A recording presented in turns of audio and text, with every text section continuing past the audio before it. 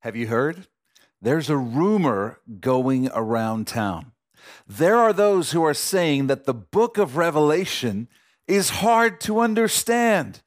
But no worries, say we, for you see, the word revelation means that something has been revealed. That's right. If God wanted this to be hidden, he would have called it the concealation, not the revelation.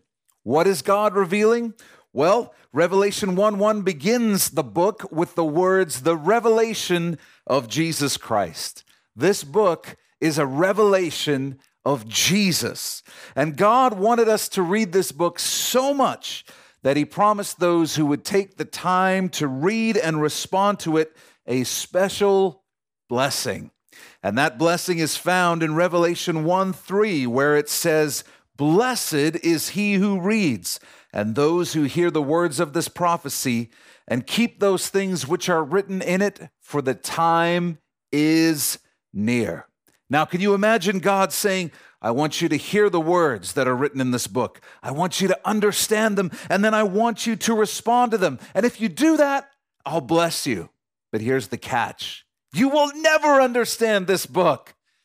Wouldn't make any sense to believe that God would do that. But God knew there would be those who would say that Revelation is hard to understand. So to make this book easy to understand, he included in it an easy to follow outline. And that outline is found in Revelation chapter 1, verse 19, where Jesus gives John these instructions. Write the things which you have seen. What has John seen up to this point? In chapter 1, he saw the resurrected and glorified Jesus. Then Jesus tells John to also write the things which are. That pertains to what we call the church age, which is laid out in chapters 2 and 3, which we're studying today. And in these two chapters, Jesus dictates 7 letters to 7 churches. And in their order, they prophesy around 2,000 years of church history, the entire church age with incredible precision. Then finally, Jesus tells John to write the things which will take place after this. After what things? After the events of chapters 2 and 3, after the church age. In the original Greek, the words used for after this are the Greek words meta tauta. That phrase next appears in Revelation chapter 4, verse 1, where it marks the beginning of the 3rd act in the book of Revelation. Let me read Revelation 4:1 to you. After these things, meta tauta, so after the events of chapters 2 and 3, after the church age, John writes, I looked, and behold, a door standing open in heaven. And the first voice which I heard in chapter 1 was like a trumpet speaking with me, saying, Come up here, and I will show you things which must take place after this, or in Greek, meta tauta. The Holy Spirit wanted to ensure we do not miss where that 3rd act in the book of Revelation begins. So he begins Revelation 4:1 with meta tauta, and he ends Revelation 4:1 with meta tauta. And despite appearing over 20 times in the first 3 chapters of Revelation, what word never again appears in the narrative after Revelation 4:1? It's the word church. And we're going to learn that's because the church is no longer on the earth after Revelation 4:1. The church, like John, will go up. And when the church goes up, what comes down? The wrath of God. We find that in Revelation 6:16. It's the opening volley in the time period known as the tribulation. And we're told the response of those who are on the earth at that time. It says, They said to the mountains and rocks, Fall on us and hide us from the face of him who sits on the throne, that's God the Father, and the wrath of the Lamb. Who is the Lamb? It's Jesus. It goes on in verse 17 of chapter 6 and says that the people will cry out, "The great day of his wrath has come, and who is able to stand?" There's going to be a progression. We'll travel through 2,000 years of church history. Then the church goes up, wrath comes down. There's 7 years of tribulation that will continue all the way up to chapter 19, when Jesus will then return to the earth with his church, that's you and me, in what is known as the second coming. And there will be even more revealed later in our study through this incredible book.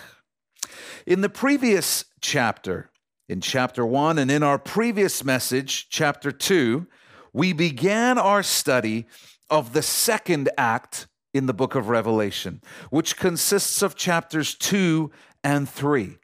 We learned that in those 2 chapters, Jesus dictates 7 letters to 7 churches, and each letter has 4 levels of application. They apply to the local church around 96 AD, all churches, all believers, and then there's this 4th prophetic level of application to each letter. The first letter was addressed to the church at Ephesus, which spoke prophetically of the time period from the birth of the church around 32 AD to around 100 AD. And there'll be a little bit of overlap in these time periods. The second letter is addressed to the church at Smyrna. Smyrna was located around 40 miles north of Ephesus. After lying in ruins for centuries, Alexander the Great had a vision to rebuild and create a glorious example of what a Greek city could be. His plans were ultimately carried out by 2 of his successors, who built a city that would quickly be nicknamed the Beautiful because of its picturesque architecture. By John's day, it had grown into a full-fledged metropolis and was the second largest city in the Roman province of Asia. It was the first city in the province to build a temple to Dea Roma, the spiritual goddess of Rome. That's right, they would actually worship the spirit of the city of Rome. And Smyrna was known for being the regional headquarters of Caesar worship, the imperial cult. The religious adoration of Rome and Caesar was central to the life of Smyrna's citizens. Failing to participate in the imperial cult would kill your chances of climbing the social or economic ladders and cause your neighbors to view you as unpatriotic. In most parts of the Roman Empire around 96 AD, you could worship any god you wanted, including Jesus. However, in exchange for that religious freedom, you had to acknowledge that Caesar was also a god. Once a year, every person in the empire would have to visit their local Caesar temple or Caesar altar, profess verbally Caesar as God, sprinkle a pinch of incense on the altar, and speak the words Kaiser Kurios, Kaiser Kurios, meaning Caesar is Lord. In exchange for your compliance, the government would issue you a certificate that would allow you to freely worship the god or gods of your choice for the next calendar year. Things hadn't always been this way in the empire. Caesar worship had been optional until the late 1st century, when it became mandatory under Domitian. Predictably, religious Jews refused to comply, and many were killed as a result. However, the Romans had a vision of unifying and ruling over all the peoples of the earth. And so they soon realized this narcissistic vision couldn't include the Jewish people if they were all dead. So they made a once-in-an-empire exception, making the Jews the only people in the empire exempt from the annual pinch offering to Caesar. For a few decades, the early church was generally viewed by the Romans as a sect of Judaism, affording Christians the same exception from the pinch offerings enjoyed by the Jews.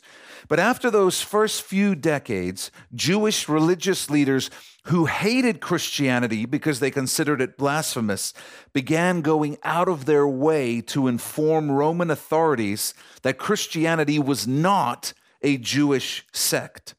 This shift, combined with the fact that new religions were not acceptable in the empire, opened up Christianity to a new wave of persecution.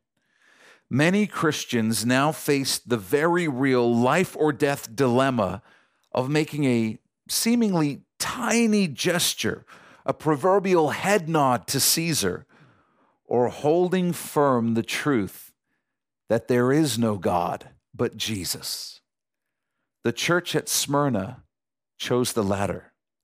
They chose to stand for Jesus, and this resulted in unbelievably intense persecution. In light of what she was going through around 96 AD and the time period of church history that she represents prophetically, we'll call the church at Smyrna the suffering church. And you can write that on your outline, the suffering church. Prophetically, the back half of the time period covered by Ephesus, the first church, coincides with the rise of Smyrna. As the age of the apostolic church was dying down, the age of the suffering church was coming to the fore, and the persecution in Smyrna was being mirrored across the empire. In 54 AD, Caesar Nero rose to power and unleashed a wave of persecution that can only be characterized as from hell, because that's literally where it originated. It was characterized by an especially intense hatred of Christians and demonic delight at causing them pain, torment, and death. Satan's fingerprints were all over it. Horrifically, Nero was just the first of 10 successive Caesars who violently and passionately sought to erase all traces of Christianity from the empire. Wave upon wave of persecution crashed down upon the church until edicts from emperors Galerius and Constantine and Licinius brought it to an end. We're talking about a wave of unimaginable persecution that lasted for around 257 years. To put that in perspective, around 100 AD, there were 195-ish million people on the earth. That number rose to around 200 million in 400 AD. The 10 Caesars who persecuted the church from 54 AD to 311 AD combined to martyr 5 to 7 million Christians. That's around 3% of the earth's population during that time. If we ratio those numbers up to the population of the world today, we get an idea of the scale that we're talking about. We'd be looking at a campaign of persecution that claimed the lives of around 231 million Christians over the past 257 years. Can you imagine that? 231 million Christians being killed over the past 257 years. Imagine a genocide of 900,000 Christians taking place every year for 257 years in a row. That's what it would be like today. It would be like 900,000 Christians being killed every year for 257 years in a row. It's unimaginable. And that's what happened to the church. Books like Church History in Plain Language and the famous Fox's Book of Martyrs catalog the litany of horrors inflicted upon the church, which included being crucified, sewn inside animal skins, and torn to pieces by wild dogs or lions, dragged to death behind wild bulls, burned alive with their family inside their home or at the stake, thrown into the sea with a heavy stone around their neck, poisoned, starved, stabbed, racked, scourged, and on the list goes. Many times men were forced to watch their families be tortured to death before receiving the same fate. The city of Phrygia was almost entirely Christian, so one day the whole place was burned to the ground while its citizens were forced by the military to remain in the flames. Nero was famous for illuminating his palace gardens by tying Christians to stakes, covering them in tar or wax, and lighting them on fire while screaming, "Now you truly are the light of the world." Anyone who hated Christians was welcome to walk through the gardens and take in the sick spectacle for their own entertainment. Words cannot do justice to just how difficult it was to follow Jesus in the years of the suffering church. We know that the name of each church's location tells us something significant about them. And Smyrna simply means myrrh. Myrrh. Myrrh was used in perfume for the religious purification of women and priestly anointing oil. But most famously, myrrh is an embalming spice that was and is used in wrapping bodies for burial, as its beautifully fragrant aroma masks the stench of death. It's a spice made from the sap of small thorny trees. To get it, you must disfigure the tree repeatedly by cutting through the bark and bleeding out the sapwood. Yes, that's really how the process is described. When that sap dries and hardens, it becomes myrrh. At this time in history, myrrh was literally worth more than its weight in gold. And its use here in Revelation 2 is as a perfect metaphor for the church at Smyrna, because the beautiful aroma of myrrh can only be released through the process of crushing. When you crush the hardened myrrh, its beautiful fragrance is released. During the first few centuries AD, if you weren't a Christian, the affection the church had for the symbol of the cross would have been puzzling to you, as crucifixion was the most excruciating form of capital punishment the Romans could come up with. Imagine loving that. People have pointed out that would be like us wearing an electric chair on a necklace around our neck. And yet, ever since the resurrection of Jesus, believers have loved the cross because it's where Jesus loved us by being crushed for us. That's why the cross is so beautiful to us. In a similar manner to Jesus and myrrh, the beauty of Smyrna was revealed in her crushing. Jesus is writing to this church as they are going through hell on earth. What is he going to say to them? What does he want them to know? What does he want them to most remember? Let's find out in verse 8. And to the angel, or I would say the pastor, of the church in Smyrna, write, these things says the first and the last, who was dead and came to life. Would you underline who was dead and came to life?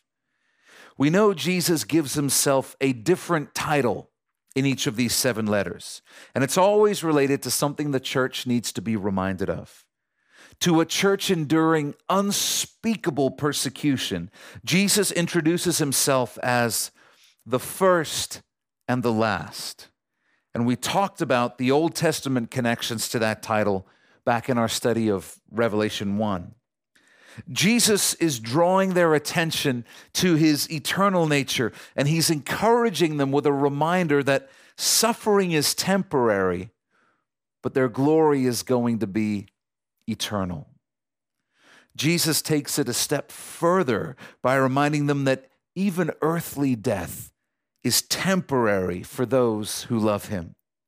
In calling himself the one who was dead and came to life, Jesus puts an arm around these suffering saints and says, I know what you're going through. The suffering and death that I experienced was greater than any man ever has or ever will. Everyone thought it was over when my dead body was laid in a tomb, but today I'm alive and I'm in glory. And no matter what happens to you on this earth, that's your future too. So make a note of this. Jesus' title is a reminder that death is not the end. Death is not the end. Now Jesus gives Smyrna their report card, starting with a commendation, what they're doing well. He says in verse 9, underline these three things: I know your works, tribulation, and poverty. I know your works, tribulation, and poverty. Tribulation is the Greek word thalepsis. It means a pressing together or pressure. It was used to describe the process in which grapes are crushed and pressed in order to produce wine. It was used to describe the method of torture where a man is slowly crushed to death by the weight of a large boulder, and it was used to describe the crushing of myrrh in order to release its beautiful aroma. When used to describe a time of trouble or distress, thalepsis is translated into English as tribulation. Jesus commends this precious church for standing strong in the face of the crushing pressure of intense persecution. Their actions proved that they genuinely valued the kingdom of God above their earthly lives. And just to clarify, the church at Smyrna was enduring very difficult tribulation, but they were not enduring the tribulation. That's something completely different, and we'll get into that when we reach Revelation 6. Jesus specifically commends believers in Smyrna for keeping the faith through poverty. He mentions poverty, a word that means destitution. It's a very different concept to what most of us know as poverty. In first world countries, one can live below the poverty line while still usually having electricity, indoor plumbing, a cell phone, food, and more. Destitution is when poor people feel bad for you because you have absolutely nothing. No changes of clothes, no property, no food, nothing. These faithful believers were considered subhuman for their perceived animus toward the empire. Much of the time, whatever property they had was confiscated by the authorities or plundered by their neighbors because no one would stop them. When imprisoned, they would many times have no food or clothing unless someone from the outside provided them. And if they did, they risked ending up in that same prison themselves. The writer of the book of Hebrews, Paul, I personally suspect, speaks of believers who took such risks on his behalf. In Hebrews 10:34, he says, "You had compassion on me in my chains and joyfully accepted the plundering of your goods, knowing that you have a better and an enduring possession for yourselves in heaven." The truth is that our brothers and sisters in the persecuted church still face similar situations and difficult decisions today. How devoted to Jesus was the church at Smyrna? Remember, all they had to do to make this horrific suffering stop was take a short trip to their local Caesar temple or altar, sprinkle a pinch of incense, and say, "Caesar is God too." And in an instant, they all could have returned to hosting Bible studies, gathering for church services as free men and women with no fear of persecution. But they didn't do that. They believed in Jesus, and they believed that his name and glory were worth more than their lives. And they were right. Write this down. They desired the kingdom above comfort and eternal life above earthly life.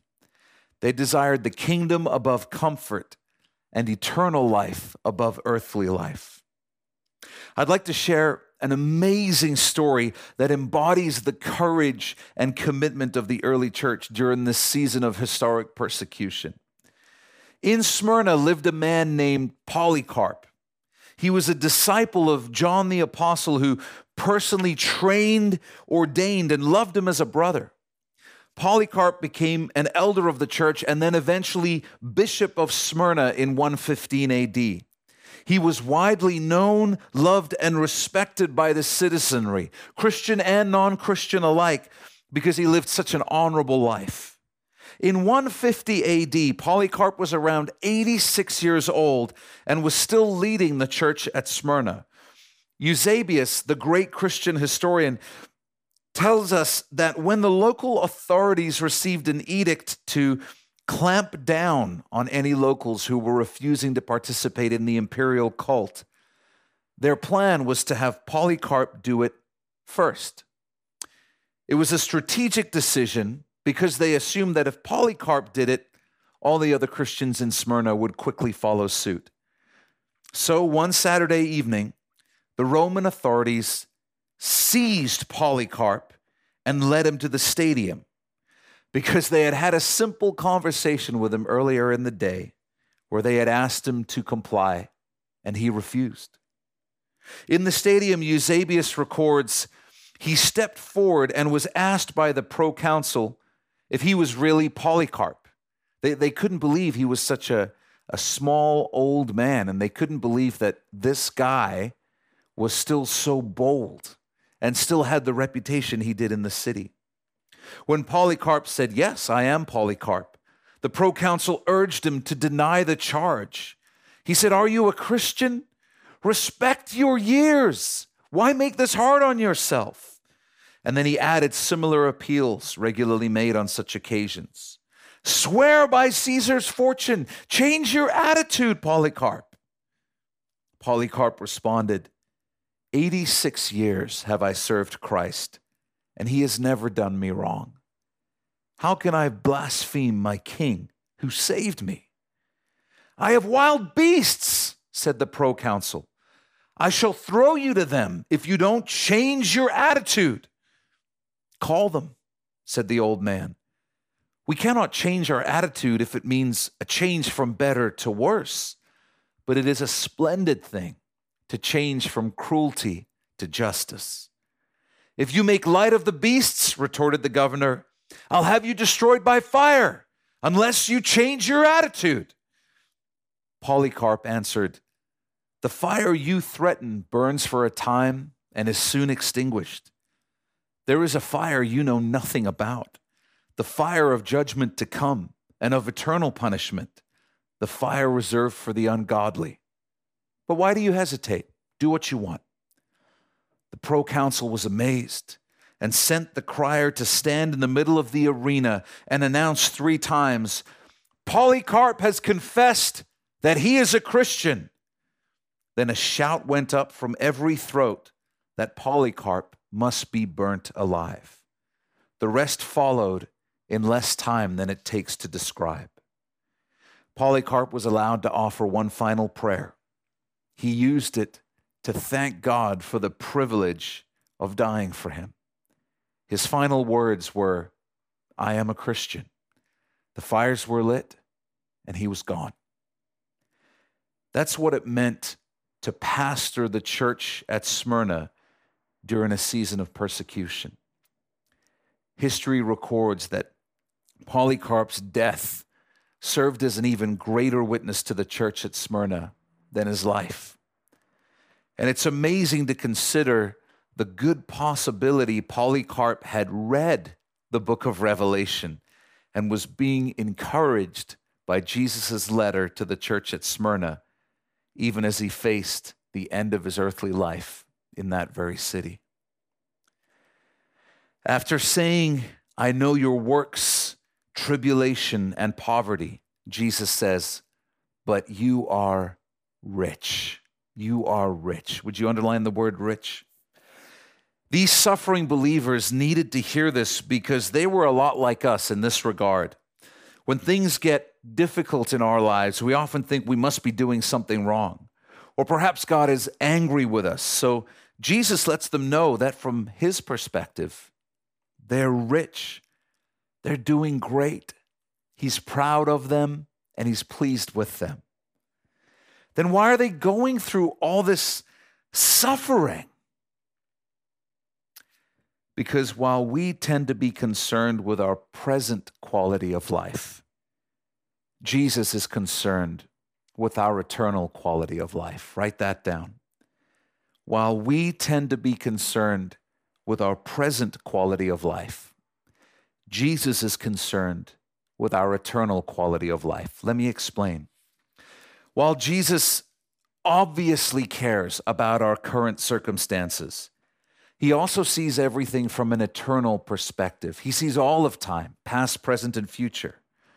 We can't, try as we might. The Lord knows that this life is a vapor. It's a grain of sand compared to the beach of eternity. And therefore, trading earthly suffering for eternal reward is the most profitable thing we could do with our earthly lives. It's the best thing for us, something every martyr in heaven will attest to. In 1956, Jim Elliot flew into the remote jungle of Ecuador with 4 other men. Their goal was to share the gospel with a tribe completely unreached by missionaries.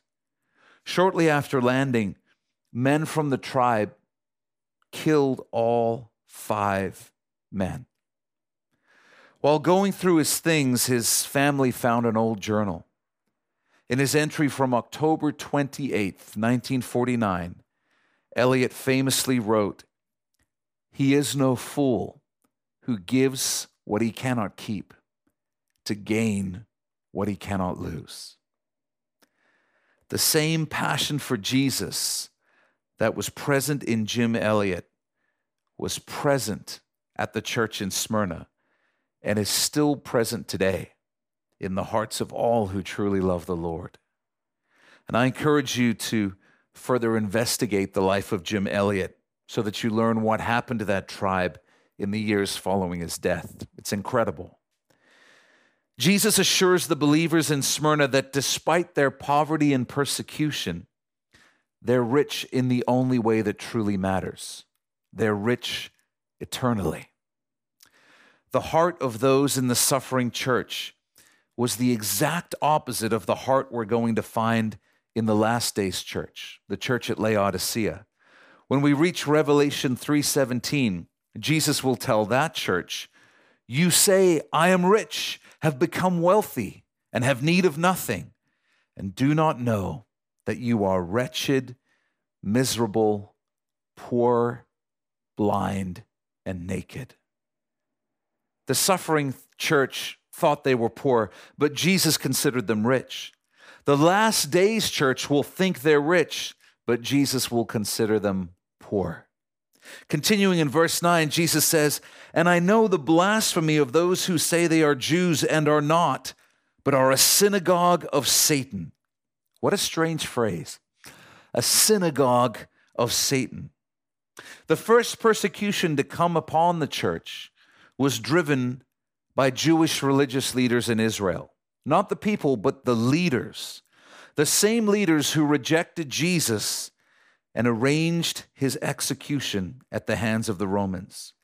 Instead of simply barring Christians from their synagogues, these religious leaders were violating Torah by betraying their countrymen to the Romans, resulting in their imprisonment, torture, and even death. As we mentioned earlier, Jews were exempt from making the pinch offering to Caesar. However, they went out of their way to make sure the Romans were notified if a Christian didn't perform the ritual. It was a sad situation where those who should have welcomed Jesus as their long-awaited Messiah not only rejected him, but actively worked to persecute his bride, the church. It's these Jewish religious leaders Jesus refers to as those who say they are Jews and are not, but are a synagogue of Satan. The implication being that while they claimed to be serving God, their actions revealed they were, in reality, serving Satan. This is the dynamic we see play out in an exchange between Jesus and the religious leaders in John 8. Would you turn there with me in your Bibles? Take a look at it. In John chapter 8, beginning in verse 37, Jesus says this to the religious leaders. He says, I know that you are Abraham's descendants, but you seek to kill me because my word has no place in you. I speak what I've seen with my father, and you do what you've seen with your father. They answered him and said, well, what do you mean? Abraham is our father. Jesus said to them, if you were Abraham's children, you would do the works of Abraham. But now you seek to kill me, a man who has told you the truth, which I heard from God. Abraham did not do this. You do the deeds of your father. Then they said to him, we were not born of fornication. They're literally referring to the fact that Jesus was still rumored to be the offspring of his mother Mary and a Roman soldier. That was still the rumor. He was rumored to be a bastard child. And so they say, we were not born of fornication. We have one Father, God. Jesus said to them, if God were your Father, you would love me, for I proceeded forth and came from God. Nor have I come of myself, but he sent me. Why do you not understand my speech? Because you're not able to listen to my word. And now Jesus gets to the point. You are of your father, the devil, and the desires of your father you want to do. He was a murderer from the beginning and does not stand in the truth because there's no truth in him. When he speaks a lie, he speaks from his own resources, for he is a liar and the father of it. But because I tell the truth, you do not believe me. Which of you convicts me of sin? And if I tell the truth, why do you not believe me? He who is of God hears God's words. Therefore you do not hear, because you are not of God. Here's the idea. Jews who genuinely loved God recognized Jesus as Messiah. And those Jews were considered by God to be true Jews, true sons of Abraham.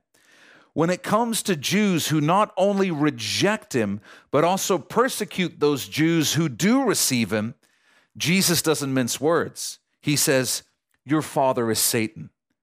When Jesus refers to a synagogue of Satan, he's referring to Jewish religious leaders who persecute Jewish Christians and by extension, persecute him. Let me be clear. This is not an anti-Semitic statement. This is a judgment Jesus is making regarding Jewish religious leaders who were actively working to persecute Jewish Christians. Verse 10, Jesus says, do not fear any of those things which you are about to suffer. Note the future tense. Indeed, the devil is about to throw some of you into prison that you may be tested, and you will have tribulation for 10 days. Underline 10 days. And then underline his next bit of counsel. Be faithful until death, and I will give you the crown of life. Much of this would have been difficult to hear because when you're in a trial, all you want is for it to be over. But Jesus shares that this season of persecution is going to go on for a while, 10 days to be exact. In the original Greek, the word days can mean a day, but it can also be used in a much broader sense to refer to a period of time, an age, a time, a while, years, times, or even waves. Prophetically, it's my belief that 10 days refers to the 10 waves of persecution driven by 10 successive Roman emperors, from Nero to Diocletian, that crashed down upon the church for around 257 years. Regarding its application to the literal church in Smyrna around 96 AD, and its application to all churches and all believers, I believe that 10 days is a reference to the first chapter of the Old Testament book of Daniel, where we read of 4 faithful Jewish men, Daniel, Hananiah, Mishael, and Azariah. Oh, you probably know them by their pagan names, Shadrach, Meshach, and Abednego, who had been kidnapped and taken to Babylon, where they were to be trained as counselors to the king. The food and drink offered to them violated their religious convictions and commitments. So Daniel requested they instead be given vegetables and water. The steward in charge of them said, guys, listen, I don't want any trouble with the king when he starts noticing you looking gaunt and malnourished. And so Daniel's solution was to propose what Daniel 1 refers to as a test, a trial of how long? 10 days. And in Daniel 1:15, we learn the outcome. At the end of 10 days, their features appeared better and fatter in flesh than all the young men who ate the portion of the king's delicacies. I believe the parallel Jesus is drawing is this. I know you're under tremendous pressure to give in to the demands of the world and do what everybody else is doing. And I know you're surrounded by people who are saying, listen, doing things your God's way is going to ruin you. It's going to be the death of you. But if you'll remain faithful these 10 days, I promise that when they're over, you will look more glorious than those who followed the ways of the world. And if you're not convinced of the connection with the book of Daniel yet, go and read the stories of those 4 men in the first half of the book of Daniel. You'll find that they all go on to endure much greater trials for their faithfulness to God, and specifically, their refusal to participate in the imperial cult of Babylon. There's a lot of connections there worth studying and exploring. Well, not only is this persecution not going to end anytime soon, but Jesus tells them that it's going to get even more intense. And his exhortation to them is simply, be faithful until death. Write that down. Be faithful until death. In Romans 12:19, Paul refers to Old Testament passages when he shares this instruction with believers. Beloved, do not avenge yourselves, but rather give place to wrath. For it is written, vengeance is mine, I will repay, says the Lord. When will the Lord repay those who love evil? In the day of the Lord, the coming time period, which includes things like the tribulation and the great white throne judgment. If you love Jesus, then justice for your sins and your wrongs was metered out upon Jesus on the cross. Those who reject Jesus will receive justice for their sins in the coming day of the Lord. And Revelation is going to detail that coming time for us in the chapters ahead. I want us to notice, though, that there's no talk of forming a militia to combat evil on the earth through military means. There's no talk of killing one's oppressors or plotting to overthrow the government. The message of the Bible is that vengeance belongs to the Lord, and Revelation confirms that he has a plan to ensure justice is done absolutely. The issue is faith. Will we trust God to be just and do what is right in his timing rather than ours? Jesus' word to you and I is the same as it was to these precious Christians in Smyrna. There's no talk in this letter of escaping trials, only holding on and staying faithful. And history tells us they did. They were faithful until death. That's why Jesus has no criticism for this church. Write that down. Jesus has no criticism for this church. Really? I mean, no issues? How is that possible? Because persecution purifies the church.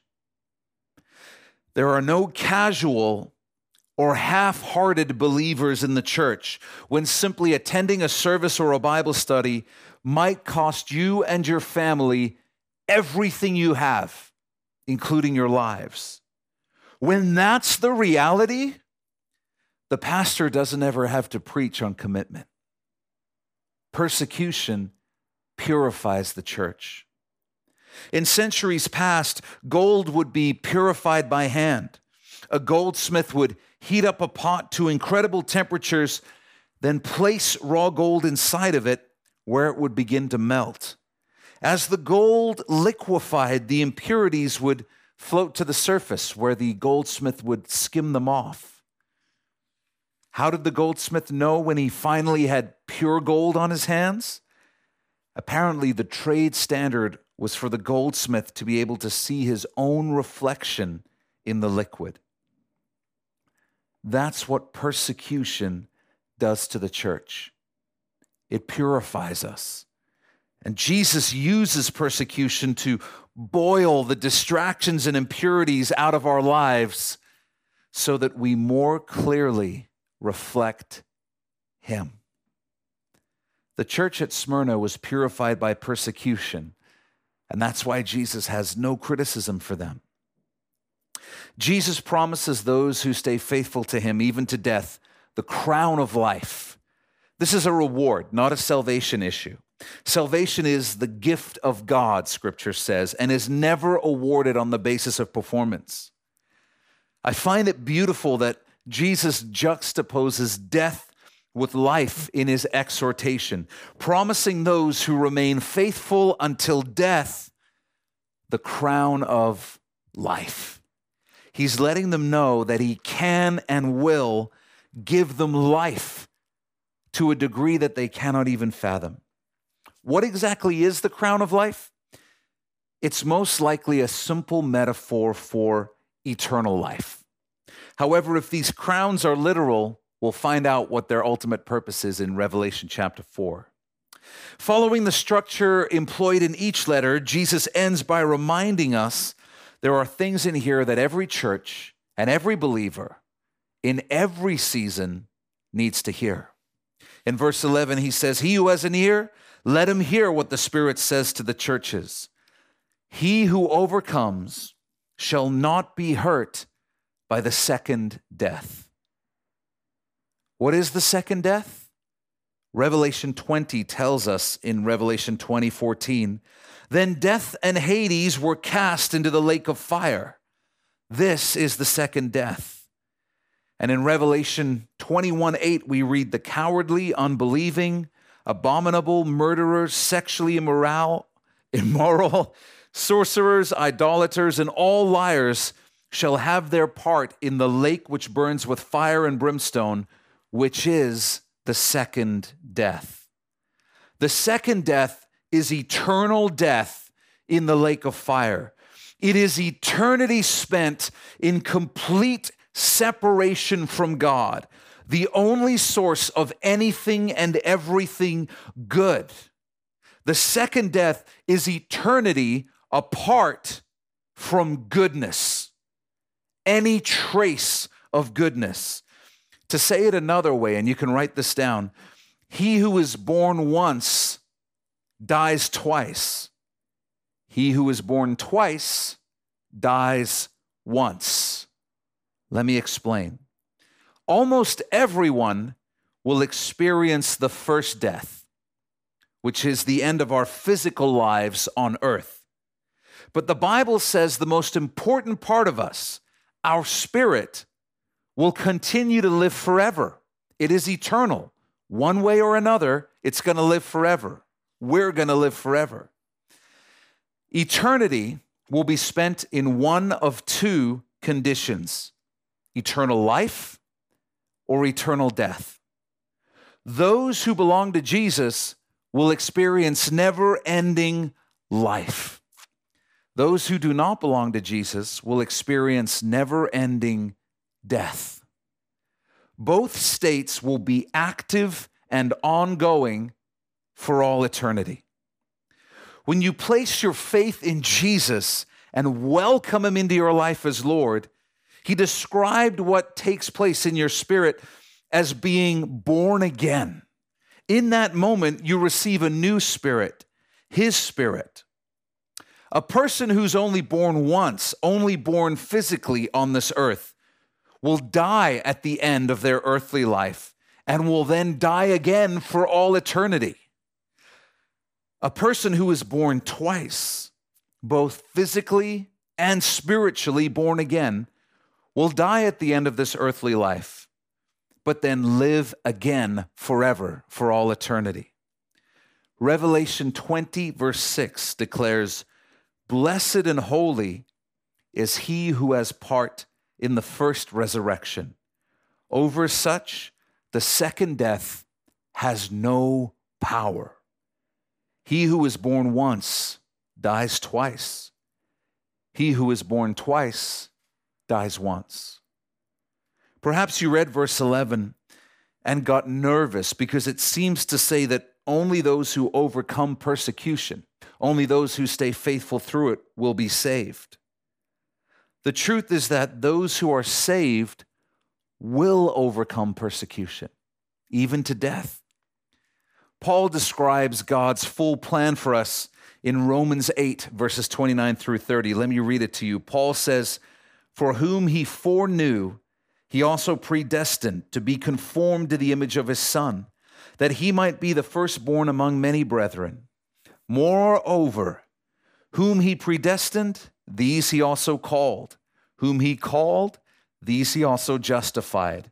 And whom he justified, these he also glorified." I want you to notice that God knew before you and I were even born, he knew which of us would love him. And he has a plan all the way from before we were born that ends with us being glorified. And that's the process that Paul lays out in these verses. And I want you to notice that no one is lost along that entire process. Those who God knew would love him will end up glorified with Jesus. That's why Paul wrote this in the very next verse. He said, "What then shall we say to these things? If God is for us, who can be against us?" Just as the Lord has always given his deliverers, prophets, and apostles the right words to say at the right time for the past 2,000 years, he's given special grace to believers facing death. If you're not sure you could handle intense persecution, but you know you love Jesus, you can trust that if it happens, he'll give you what you need. Our Heavenly Father gives us our daily bread, whether it's grace to manage stress at work, raise kids, get schoolwork done, or die for him. If you love Jesus, then you are and will be an overcomer. Sadly, the church in Smyrna would not be the last church to experience persecution. In fact, persecution has been the default state of the church for 99% of the last 2,000 years. If you're fortunate enough to live in a country where you're free to worship Jesus, count your blessings. Our brothers and sisters in places like Iraq, Syria, India, China, and Nigeria face persecution in forms no less evil and horrifying than the church faced in the first few centuries AD. The 1900s saw an average of 150,000 Christians killed every year for their faith. In terms of total numbers, more Christians were killed in the 1900s for their faith than in any other time period in the history of the world. And that trend has only continued and increased in the 21st century. If you ask the average person on the street, who do you think is the most persecuted people group in the world? What kinds of answers do you think you would get? The truth is never mentioned by mass media because the answer is Christians. Christians. And it's not even close, by the way. Churches throughout history have needed and will continue to need the precious words of Jesus recorded in this letter for strength, peace, and comfort. When we reach our study of the last church, we'll find it marked by a passion for a brand of Christianity that doesn't require sacrifice. That last church will embrace pastors who say things like, God's whole plan for your life is to make it amazing and wonderful because you're amazing and wonderful. And God wants to use His power to fulfill your dreams and agenda. The problem is that this letter to the church at Smyrna is in all our Bibles. And so our theology has to include room for the reality that sometimes suffering and death are part of God's plan for our lives. I know this is heavy, but that's the truth. Jesus makes our lives wonderful, but He doesn't always define wonderful the way that we usually do.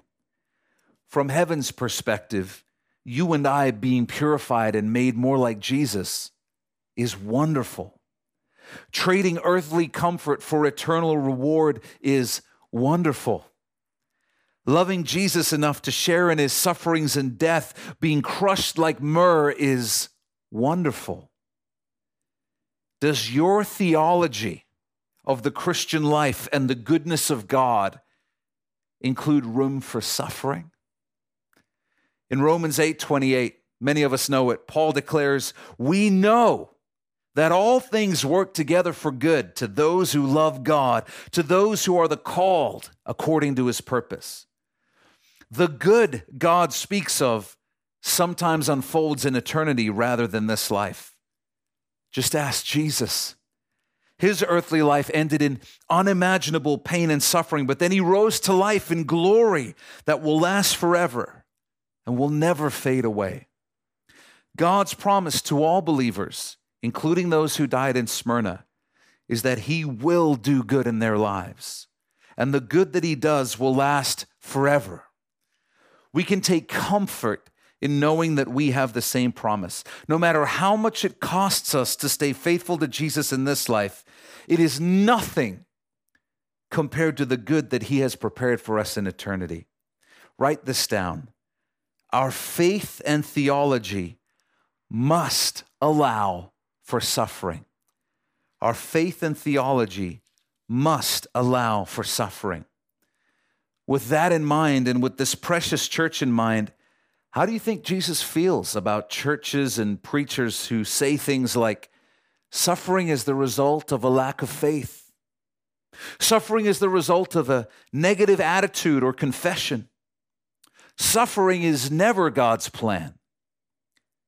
When we reach the church of Laodicea in Revelation 3, we're going to find out what Jesus thinks about that. And when we do, you'll understand why I don't want to be that kind of preacher, and we don't want to be that kind of church. If you're a Christian, Scripture gives you two promises that don't usually make it to coffee mugs or bumper stickers.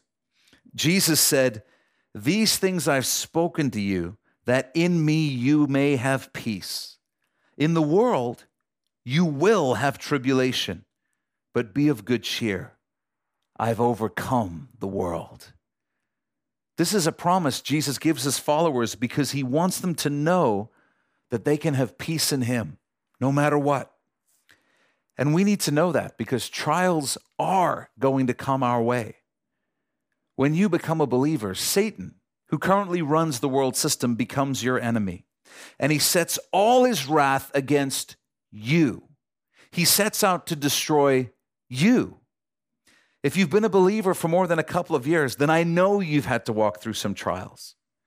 We're going to have tribulation in our lives, but Jesus will be with us. That's the first promise. The second promise is telling us the same thing, and it comes to us from Paul, who writes in 2 Timothy 3:12, "Yes, and all who desire to live godly in Christ Jesus will suffer persecution." The church in Smyrna and these two promises are helpful to me because they remind me, write this down, they remind me that this isn't heaven. This life, it isn't heaven. When people get mad at God and say, "How could God let this happen in my life?" there's a problem. Whether they're aware of it or not, they believe that following Jesus should result in a more comfortable, heaven-like life here on the earth. But this is not heaven. This is not heaven. We live in a fallen world. And when the bottom falls out of my life, and it has, and everything looks hopeless, I have no reason to be mad at God. Instead, those moments should cause me to sigh deeply, remember where I am, and long for where I one day will be. Those moments should lead me to pray, Father, I am really looking forward to heaven. I cannot wait to be in the place where Jesus rules and reigns and is fully revealed. It's going to be so good. Thank you, Father, that it is not always going to be like this. This is not heaven. And when I understand that, I'm able to come to the place of peace in Jesus where I can accept that it's okay if it doesn't all come together in this life, because I will spend eternity enjoying a life where it will all come together in a more glorious way than I could possibly imagine.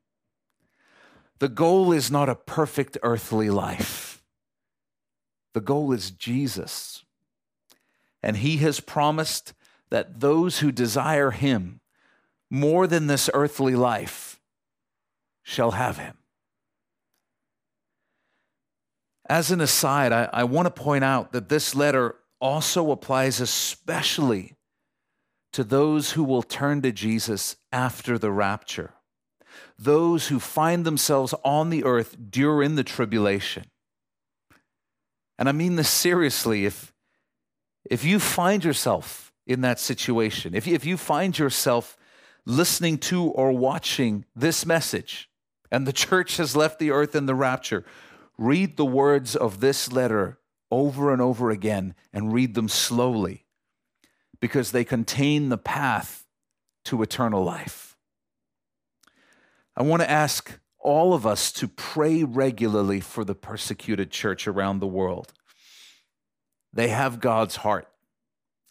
An easy way to do this is by going to persecution.com and following their social media accounts. And then whenever one of those posts comes up in your feed, stop and pray for it. Stop and pray for the person or the church or the country that they're highlighting, even for a few seconds, and you'll soon find yourself that way in the habit of regularly praying for the persecuted church. Many of us are ready to die for Jesus. And the truth is that some days trading a bullet to the head for a free pass to heaven sounds pretty good. And that's because what's difficult for many of us is dying to ourselves and living for Jesus daily. How are you doing at dying to yourself every day in your relationships, in your marriage, in your family, at your place of work or school, in your finances? How are you doing at laying down your life and serving Jesus, dying to yourself, taking up your cross, and following Jesus by obeying him? I know we all fall short of the glory of God, and I'm not talking about perfection.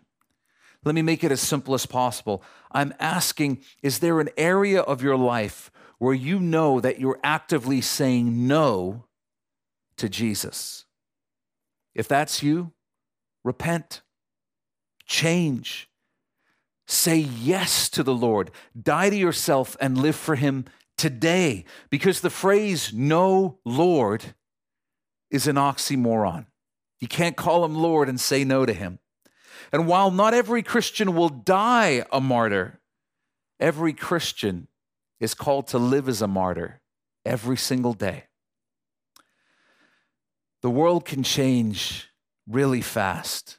The freedoms that we currently enjoy cannot be assumed, and they are not guaranteed. Sooner or later, persecution will come, and we would be wise to settle the issue of our commitment to Jesus long before it ever does. This letter is in the Bible that we might know what it means to be faithful. It means putting Jesus first and laying down your life for him, no matter what it costs you. Lastly, let me say this. As we read earlier, Revelation 20 verse 6 says, "Blessed and holy is he who has a part in the first resurrection. Over such, the second death has no power." If you're listening to this or if you're watching this and you've never given your life to Jesus, then right now you are on course to experience the second death, to experience eternity separated from God, the only source of everything good, eternity in the lake of fire, and eternal death. It will be worse than anything that can be imagined. Jesus died for you. He took the wrath for your sins, for everything you've done wrong, so that you could be born again right now, so that you could receive His Spirit in your life. He could become your God, your Lord, your Savior, so that you could follow Him and experience eternal life. And if you want to do that, I'm going to pray for you in just a moment, and I'm going to ask you to agree with that. And then after we're done praying, I'm going to ask you to go to gospelcity.ca/gospel and just watch the gospel message on there. Learn more about what Jesus has done for you and fill out the form there. Let's pray together. Would you bow your head and close your eyes? Jesus, thank you for this letter to this precious church in Smyrna. And Lord, first of all, we pray for all our brothers and sisters who make up the persecuted church today. God, be gracious to them. God, strengthen them, sustain them. Thank you that you will give them what is needed. You will empower them. You will give them your grace. Father, we pray that they would be protected, that they would be encouraged, that they would be sustained, Lord, and that the example they set would inspire others to stand strong for you. Lord, bless your church around the world, especially those who are undergoing persecution. And Lord, for all of us right now, for anyone listening or watching, may it be a settled issue for us that we're ready to die for you.